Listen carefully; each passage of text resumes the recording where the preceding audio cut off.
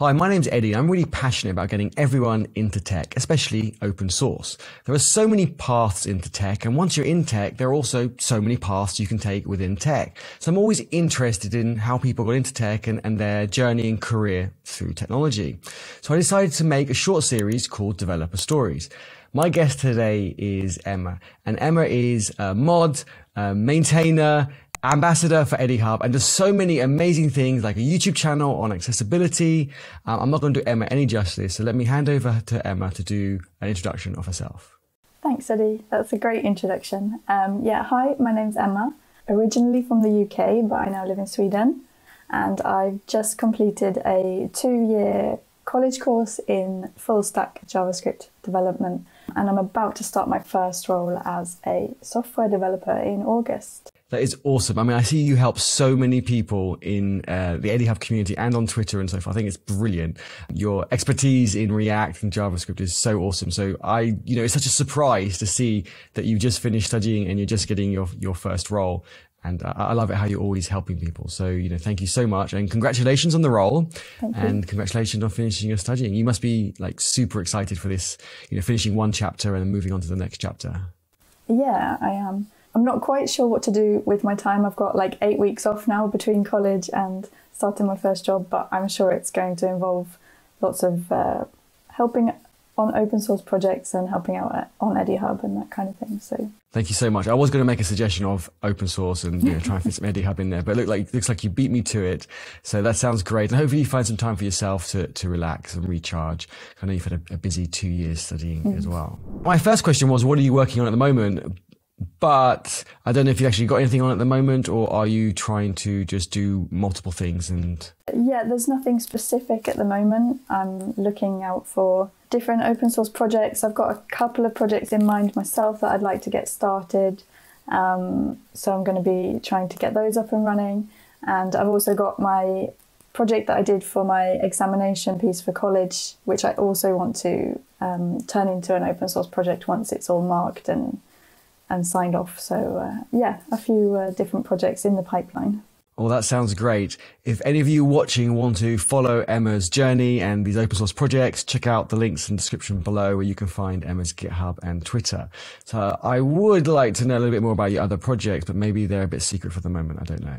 My university project is like a map-based game where you go out around different cities and there's questions placed all around the map, and then you kind of go to that place, click on it, and get a question which you can answer from the environment.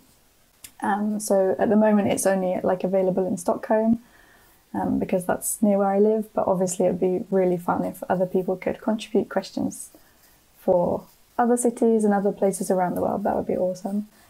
And then just a few ideas. I really enjoy learning more about accessibility, but I find that it's quite difficult for junior developers and newcomers to get started because a lot of the material is very in-depth and very complicated. So I'd like to make some resources that are more suited for newcomers, new developers to get started in web accessibility. That sounds great. So we're really looking forward to that. And we're looking forward to consuming it and also hopefully helping out as well on the open source project. So what did you do before getting into tech? Before I got into tech, I was actually a primary school and middle school teacher for 13 years for my sins. I did really enjoy working as a teacher. I taught multiple different subjects, but it was a quite harsh environment, very loud, very noisy. Sometimes a few of the children could be problematic, and it was quite a tough environment to be in. So after 13 years, I decided that it was time to do something else. And the government had actually just recently brought in programming into the curriculum. And I was one of the few teachers that thought it was fun and cool. There was a lot of teachers that were like, no, I don't want to teach that. That's too complicated. So I ended up taking on teaching programming to several different classes. Thought it was really interesting. I started off with Scratch and then started in my free time looking at different courses and then found web development specifically And it all started from there, really. Well, that sounds like such a great story. It's quite interesting how it was given as an option. Most people decided not to do it, and you went into it and loved it, and now you've pursued that. I think that's just awesome. So I think you kind of answered this already, but I'm going to ask it again. What attracted you to getting into tech? We know how you went about it now, so I think that's awesome. So that was my follow-up question, so we won't cover that one. But yeah, what attracted you to getting into tech? For me, I love problem solving, but I also like to be creative, and I just felt that tech and especially web development kind of pairs up the two really well, so that I can use both my logical side of my brain and my creative side of the brain at the same time to like make websites and things. And that's what attracted me, really. I just thought it was really fun to do, and didn't want to stop once I'd started. What was the first, I suppose, technology? Because now I know you're doing React and lots of other awesome stuff, but what was it at the beginning that, I don't know, was that light bulb moment or that hook that really got you hooked? Was it any particular technology? Was it, doing JavaScript front end, back end? What was that, I suppose, that point where, you know what, I really, really like this? I actually really enjoyed the CSS at the beginning. I love CSS even now. It can be frustrating at times, but I love that how quickly you can write a piece of CSS and you can see it appear on the screen. And I think that really fast feedback is what kind of hooked me in. That's great to hear, because I know a lot of people don't like CSS, so that's great to hear. What were some of the challenges you faced when you got into tech, and how did you overcome them? I think the main challenge for me was time in the beginning. I was still working a full-time job, and as a teacher that's like 50 hours a week at least, and then trying to fit studying in the evenings and the weekends. In Sweden we're pretty lucky because they have quite a lot of free further and higher education. So I managed to, while I was still working, I did lots of research online and found that they offer these like free 2-year courses in in-demand occupations. And so that's what I decided, that is my plan. It was just I had to do some prerequisite courses in order to get into college and save up enough money in order to be able to not have to work full-time whilst studying at college.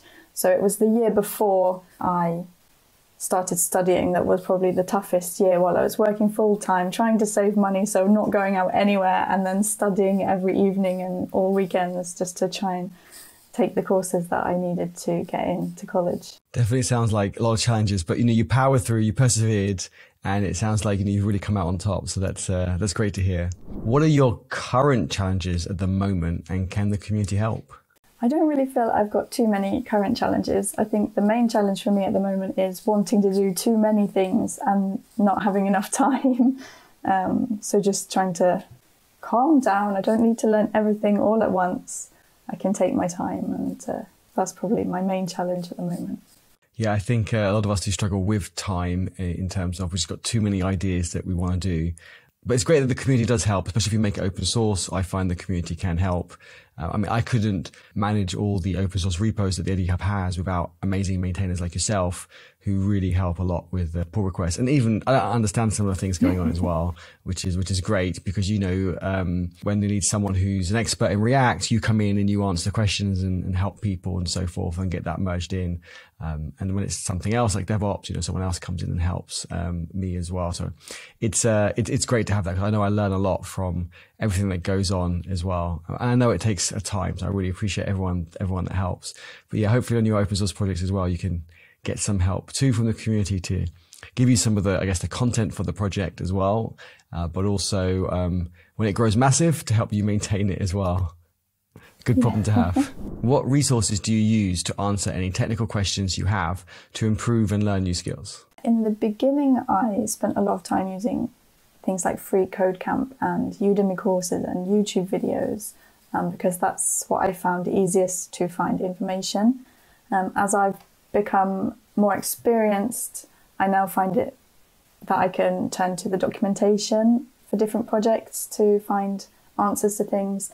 And also, if I still can't find answers, just tweeting it out on Twitter or posting something in EduHub is usually a really good way to to get a response and get some help into solving problems. I think the key takeaway there is ask Yeah. in public. And I think a lot of people send DMs to people and they wonder why they don't get replies. Or the worst thing is when you're on the other side and someone does send you a question, you go, oh, you know what? I've got a bit of time now. Let me answer that. So you spend like 10, 15 minutes writing a big long answer and you send it. And they went, oh yeah, I sent it to other people and I already got an answer, 30 minutes ago. So it's been fixed. It's like, thanks. I think it's important basically to ask in public, and therefore it just solves so many of these challenges that we have. Where do you find support in tech? It could be technical support, or it could be encouragement, motivation, anything like that. Where are your places to get that type of support? My main go-tos are EdiHub, and that's the most supportive community that I've found so far. I've joined several different Discord communities, and EdiHub is the one that sticks. The others I go to now and again, but EdiHub I come to every day. So that's my main place that I go to for support. And then also Twitter is also really helpful. Who inspires you in tech? This is actually a really hard question because I don't really have that many role models. It's not something that I've ever had in any other area of my life either. So I don't know. I don't think I put people up on a pedestal. I just enjoy chatting with the people that I chat to, and there's no one special person that inspires me more than any other. So that sounds good. The whole community, hopefully, the people that you collaborate with and geek out with inspires you. Okay, sounds good. I like that answer. Where would you like to be in the next few years? I'm really interested in accessibility and spreading the word on that. In the next few years, work my way up to becoming a senior developer with a speciality in accessibility and helping newcomers to get more understanding in that area. I think that makes so much sense. I think accessibility is something that we don't spend enough time and effort on, and it's great that it's becoming more and more important as well, especially with awesome people like yourself who are focusing their energy on learning it and then sharing what they learn and creating content on it. I always really enjoy your YouTube videos. I always learn so much. What do you wish you knew when you first started out in tech? There's probably not something I wish I knew when I started out, but I just wish I'd found it sooner. That's really the main thing. I wish I'd found it like years and years ago. Do you think having a career in teaching has helped you grow your Twitter and your YouTube and being able to, learn in public and share the things that you learn public? Yeah, I definitely think that it has helped me to have a sense of how to break things down and explain things clearly for people, maybe in a way that others don't, so that I can share the information that I know and trying to get that across in an easy to understand way, because I'm used to breaking information down for like 10 and 11-year-olds to understand, and therefore I can think about, okay, maybe pictures will help this, or maybe breaking down the text into smaller chunks will help this. So I know the strategies that are needed to get the message across. That's great. So we can all definitely learn from that. I see people putting out great content, but it isn't digestible or understandable and requires kind of a bit more effort. And I think a lot of people want to be able to have the information kind of, almost spoon-fed to us in a way. So it's great that